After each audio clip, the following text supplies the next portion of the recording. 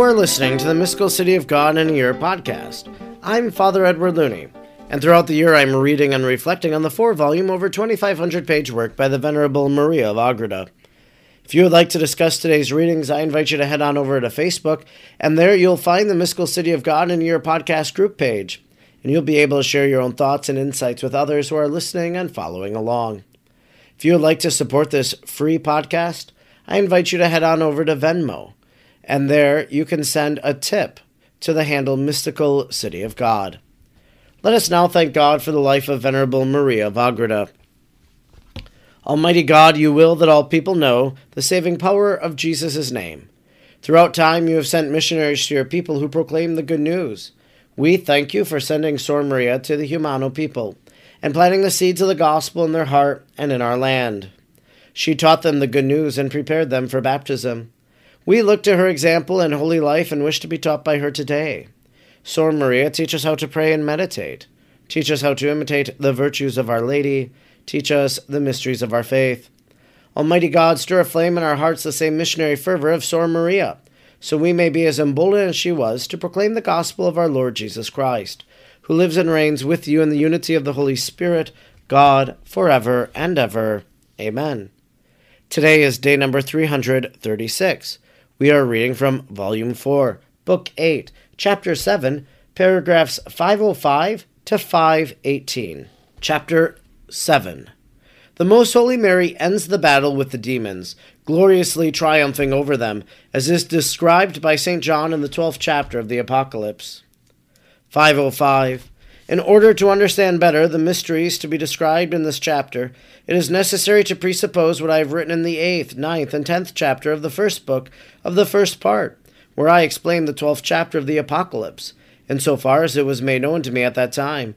Not only there, but during the whole course of this heavenly history, have I referred to the present chapters of this third part for a description of the battles of the Most Holy Mary with Lucifer and the demons, the triumphs she gained, and the state in which she was left by the Almighty. After these battles, for the rest of her earthly life, of all these sacred mysteries the evangelist St. John had a knowledge, and he describes them in his Apocalypse, as I have stated at other times, especially in the 12th and 21st chapters. On these two chapters I must discourse in this history for two reasons. 506. First, the secrets contained in them are so exalted and magnificent that they can never be adequately explained or manifested, especially as the evangelist, considering it as the sacrament of the King and Queen, has enveloped them in such enigmatical and metaphorical language as can be interpreted only through divine revelation, when and how the Lord shall please. And in this the evangelist followed the express commands of the Most Holy Mary. Secondly, the proud rebellion of Lucifer, although in general opposing the supreme will and orders of the Most High and Omnipotent God, was especially directed against Christ our Lord and his Mother, to whose superiority and excellence the apostate angels do not wish to subject themselves. Also, the first rebellion and war waged with St. Michael in heaven was in protest against their authority.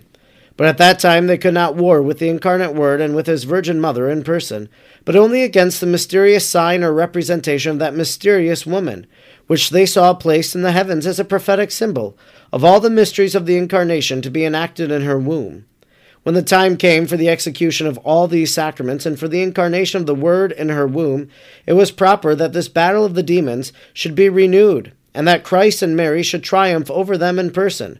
For this, the Lord, as well in heaven as afterwards in paradise, had threatened them with this enmity between the woman and the serpent, and between the seed of the woman and the serpent, in order that she might crush his head. 507. All this was fulfilled in the letter in Christ and in Mary, for of our great high priest and Savior, St. Paul says that he was tempted in all things like we ourselves and for our example, but without sin. And the same can be said of the Most Holy Mary. Lucifer had permission to tempt them after his fall from heaven, as I have said in the 10th chapter of the first part. And because this battle with the Most Holy Mary was to be a counterpart of the first one in heaven, and was to be for the demons the fulfillment of the threat and menace contained in her image, it was described and enveloped in the same enigmatical words. Having sufficiently explained about the first battle, I must now speak of what happened in the second. Although Lucifer and his demons had already been punished in their first rebellion by the eternal loss of the beatific vision and hurled into hell, they were now punished anew in the second battle by additional accidental torments, corresponding to their evil desires and attempts against the most blessed Mary. The explanation thereof is the natural faculties of a creature draw satisfaction and contentment from their attaining what they strive after, and this is in proportion to the vehemence with which they have striven. And on the other hand, pain and disappointment in not attaining their object or in experiencing opposite results. Now the demons, since their fall, had desired nothing more vehemently than to see that one fall from grace, who was to be the medium of grace for the children of Adam. Hence it was an inconceivable torment for the infernal dragons to find themselves vanquished and foiled in the desperate desires and hopes entertained by them for so many ages. 508. The Heavenly Mother, on the other hand, on the account of the same and many other reasons in the overthrow of the ancient serpent, gained a most joyful triumph. For the conclusion of this battle, moreover, and for the state with which she was then to enjoy during the rest of her life, her divine Son held in readiness so many and such great blessings as surpass all human and angelic capacity. In order to say something of what I have been made to understand, the reader must remember that, on account of our limited powers and capacity, we are constrained to use the most exalted mysteries, the same terms and words as we use for the more ordinary ones.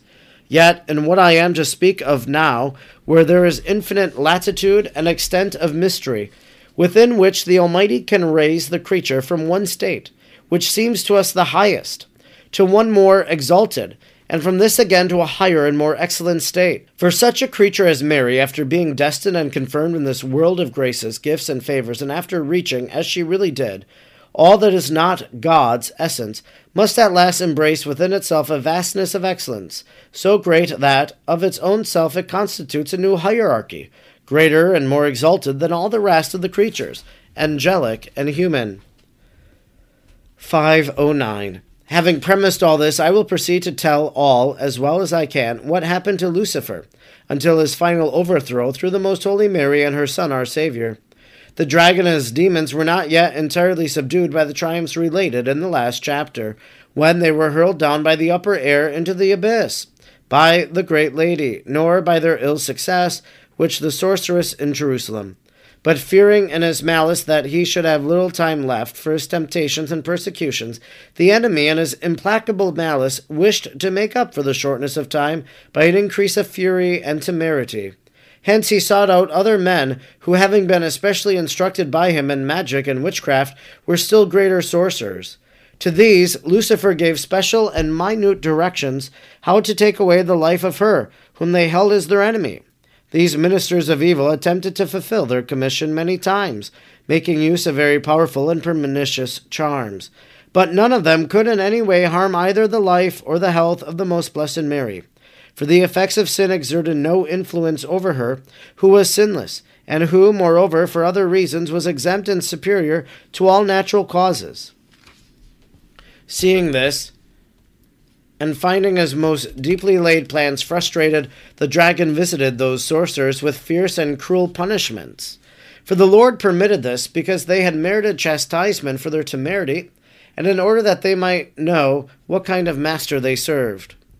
5:10. Full of this new fury, Lucifer convened all the princes of darkness, and reminded them of the many reasons they had, since their fall from heaven, for their straining all their forces and their whole malice in order to cast down this woman, their enemy, since they now clearly recognize in her the one shown to them at that time. They all agreed with him and resolved to unite and assault her alone, presuming that on some occasion or another they would find her less prepared and bereft of her defense. Mary, being alone in her oratory, they at once seized the opportunity, and emptying hell for this enterprise, they advanced upon her in united multitudes. This battle was the greatest ever fought by a mere creature, from the first one in the empyrean heaven to the end of the world, and it was very much like that first one. In order to estimate the fury of Lucifer and his demons in coming to where the Most Blessed Mary then was, one must consider their torments, as well in perceiving the divine power emanating from her as in remembering how often they had been oppressed and vanquished by her. by their wrath and envy, conquered even these torments, and drove them, in spite of their pains, to throw themselves, as it were, upon the bristling pikes and swords, to avenge themselves upon the heavenly lady. For not to make such an attempt was a greater torment than any other. 5:11. The first assault of the demons was directed principally upon the exterior sense of Mary, consisting in terrific howlings and confused clamors. Arraying their hosts in the air, they produced such a fearful noise and trembling that the machinery of the whole world seemed on the point of destruction. To make all this appear more real, they assumed diverse visible shapes, some of horrid and different kinds of demons, other of angels of light. In these shapes they pretended to begin a darksome and formidable contest or battle, seemingly without cause, and so that only they, confused and terrible noise could be heard. Thus they sought to produce fear or disturbance in the soul of the most blessed Lady, and truly they would have excited terror in any other, even the most holy creature, if left to the ordinary sources of the grace, and no one could have encountered them without losing life, for this onset lasted for 12 whole years. 5:12. But our great Queen and Lady remained immovable and serene, as tranquil as if she heard or saw nothing of all this.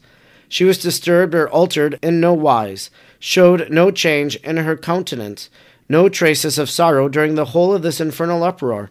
Then the demons proceeded to other temptations directed against the internal faculties of the invincible mother, pouring out the diabolical malice more than I can describe. For all that devilish multitude exhausted the full measure of their hellish astuteness in concocting their false revelations, lights, and suggestions, their promises and threats, in attempting to infect each of their virtues by temptations to the contrary vice.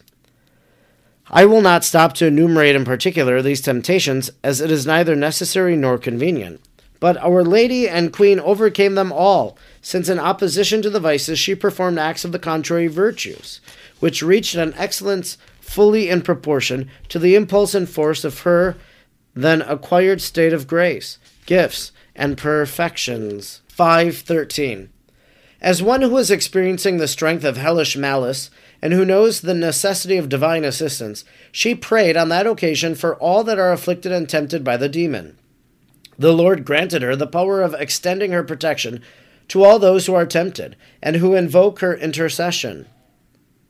The demons persevered in this battle until no kind of malice was left unattempted against the most pure mother. Then she, on her part, called upon the divine justice, asking God to rise up and judge his cause, as David says, Psalm 73:22, that his enemies might be dispersed and those who abhorred his presence be put to flight. To fulfill his judgment, the incarnate Word descended from heaven to her retirement in the cenacle, appearing to his Virgin Mother as her sweetest and loving Son, and to the enemies as the severe judge on the throne of his supreme majesty. He was accompanied by innumerable angels, by the ancient saints Adam and Eve, and many patriarchs and prophets, and Saint Joachim and Anne. All these presented and manifested themselves to the most blessed Mary in her oratory. 5:14. Prostrating herself as usual in deepest veneration and worship, the great lady adored her Son and true God. The demons did not see the Lord, though they were made aware of his royal presence, and tried to fly from the imminent punishment. But the divine power detained them, fettering them in the manner in which their spirit nature permitted, and the ends of their fetters or chains the Lord placed into the hands of his most blessed Mother. 5:15. Then a voice issued from the throne, saying, Today comes upon you the wrath of the Almighty, and the first sentence fulminated against the ancient serpent from on high, and afterwards in paradise shall be executed. A woman descended from Adam and Eve shall crush its head. Genesis 3:15. Because in your disobedience and pride you have despised the humanity of the Word in the virginal womb. Immediately the most holy Mary was raised from the earth by the hands of 6 seraphim, nearest to the throne of God, and enveloped in a refulgent cloud, was placed at the side of the throne of her divine Son. From his own essence and divinity issued an ineffable and supereminent splendor, which enveloped and surrounded her like the globe of the sun. Beneath her feet she appeared also the moon, indicating that she was subject to her all that was inferior, earthly, and variable, symbolized by the concavity of the moon. Over her head was placed a diadem or crown of 12 stars, as an emblem of the divine perfections, communicated to her to the fullest extent possible in a mere creature. She was also shown as pregnant, not only of the concept of God in her mind, but also of the corresponding love she gave forth a voice, as if of the sorrows of the birth of what she conceived, in order that all creatures might participate in it. And they rejected it, although she desired it with tears and groans. Apocalypse 12:1. 5:16. This sign, in all the grandeur in which it had been conceived in the divine mind, was shown in heaven to Lucifer, who was present as the great red dragon with 7 heads, crowned with 7 diadems and 10 horns. In this horrid shape he represented himself as the author of the 7 capital sins, who attempted to crown these sins with his invented heresies as diadems, and who, armed by his astuteness and strength, as with 10 horns, had sought to overthrow the divine law contained in the 10 commandments. In like manner he had encircled with his tail and drawn to hell with him a third part of the stars of heaven. Apocalypse 12:4. Not only in seducing the myriads of angels who followed him in disobedience, but also in casting from heaven of the church many of the believers who seemed to have risen above the stars, either in dignity or sanctity. 5:17. In such a fearful and horrid shape stood Lucifer, and with him and many other and various of all them abominable shapes stood his fellow demons, arranged in battle array around Mary, who is about to bring forth in spiritual birth the perpetual existence and enrichment of the Holy Church. And the dragon in furious envy that this woman should be so powerful in establishing and spreading this church, and that she should, by her merits, example, and intercession, enrich it with so many graces, and raise so many myriads of men to their predestined eternal happiness, stood in readiness to devour, if possible, what she was to bring forth and to destroy this new church. In spite of the envy of the dragon, she brought forth a man-child, who is to govern all the nations with a strong rod of iron. This man-child was the most righteous and strong spirit of the church, which in the righteousness of Christ our God holds sway over all the nations in justice, and likewise it signified all the apostolic men who in the same righteousness spirit are to judge. Matthew 19:28, with the iron rod of divine justice. All this it was that Most Holy Mary brought forth, not only because she gave birth to Christ, but also because through her merits and diligence she brought forth the church in holiness and rectitude, nourished it during the time she lived in it, and even now and forever preserves it in the manly spirit in which it was born, maintaining the uprightness of the Catholic truth, against which the gates of hell shall not prevail. Matthew 16:18. 5:18. Then, says St. John, this man-child was taken up to the throne of God, and the woman fled to her destined place in the desert, in order that she might there be nourished 1,260 days. This signifies all the legitimate offspring of the Heavenly Mother, as well that which is the fruit of the general spirit of holiness in the Church, as also the particular souls which she engendered and engenders as her proper spiritual children, shall arrive at the throne where is her natural offspring, Christ, in whom and for whom she engenders and raises her children. But the solitude to which the most blessed Mary was carried was a most exalted and a mysterious state, to which she was raised after her battle, and of which I shall say something presently. It is called a solitude, because she alone of all creatures was in that state, and none other could ever reach or attain it. In it she was without the company of creatures, and she was moreover left alone by the dragon, who more than anyone else was ignorant of this mystery, and could not any more tempt or persecute her in person. There the Lord nourished her 1,260 days, which was the time she lived in this state, before passing to another. This concludes our reading today for day number 336. We've been reading from Volume 4, Book 8, Chapter 7, paragraphs 505 to 518. In our reading today, we return to the book of Revelation, which we addressed, as Maria of Agreda said, in the first volume, and I believe it's been interspersed all throughout the volumes, talking especially about Revelation 12, the woman caught up in the sky with the sun behind her, the moon on her feet, wailing, giving birth, so forth, and so on. I think one of the things that I took away from today's reading was the addressing of temptation. So we know from the letter to the Hebrews, and Maria of Agreda quoted it, that God was tried in every way, that Jesus, the second person of the Blessed Trinity, underwent everything. He was tried and tested, tempted, we know that even from the Gospels, but in no way did he sin. Well, so now Mary, who is without sin as the Immaculate Conception, also does not cave to the temptations. In fact, it says that where the temptation, the vice, that temptation was coming, she practiced in greater measure the virtue that corresponded to that vice. And I think that this virtuousness of Our Lady is just something that we can visit and return to again and again. Our Lady and Queen overcame them all, since in opposition to the vices she performed acts of the contrary vices. I know we struggle with our vices in our life. We can really turn to the Blessed Mother, who, like her son, experienced temptation. And I think that's so fitting, because as I believe, Mary undergoes the sleep of death in Maria of Agrada's writing. We'll get to there by the end of the month. But I think it just shows that what Jesus experiences, Mary also wants to experience. But I think for us then, in our struggle and in our battle against whatever vice it is, well, we can look to the Blessed Mother. And I would encourage us to say a little prayer, asking Our Lady to help us. Mary, help me in my temptations. Be there present to me as a mother. Assist me in virtue so that I might conquer vice. Name a prayer. Write it yourself. But it's very good for us, I think, to dialogue with the Blessed Mother, to ask for her prayers. I'm Father Edward Looney, and throughout the year I'm reading and reflecting on the 4 volumes of the Mystical City of God. I'm grateful you joined me today, and I hope you'll join me again tomorrow. Until then, may God bless you, and Mary pray for you.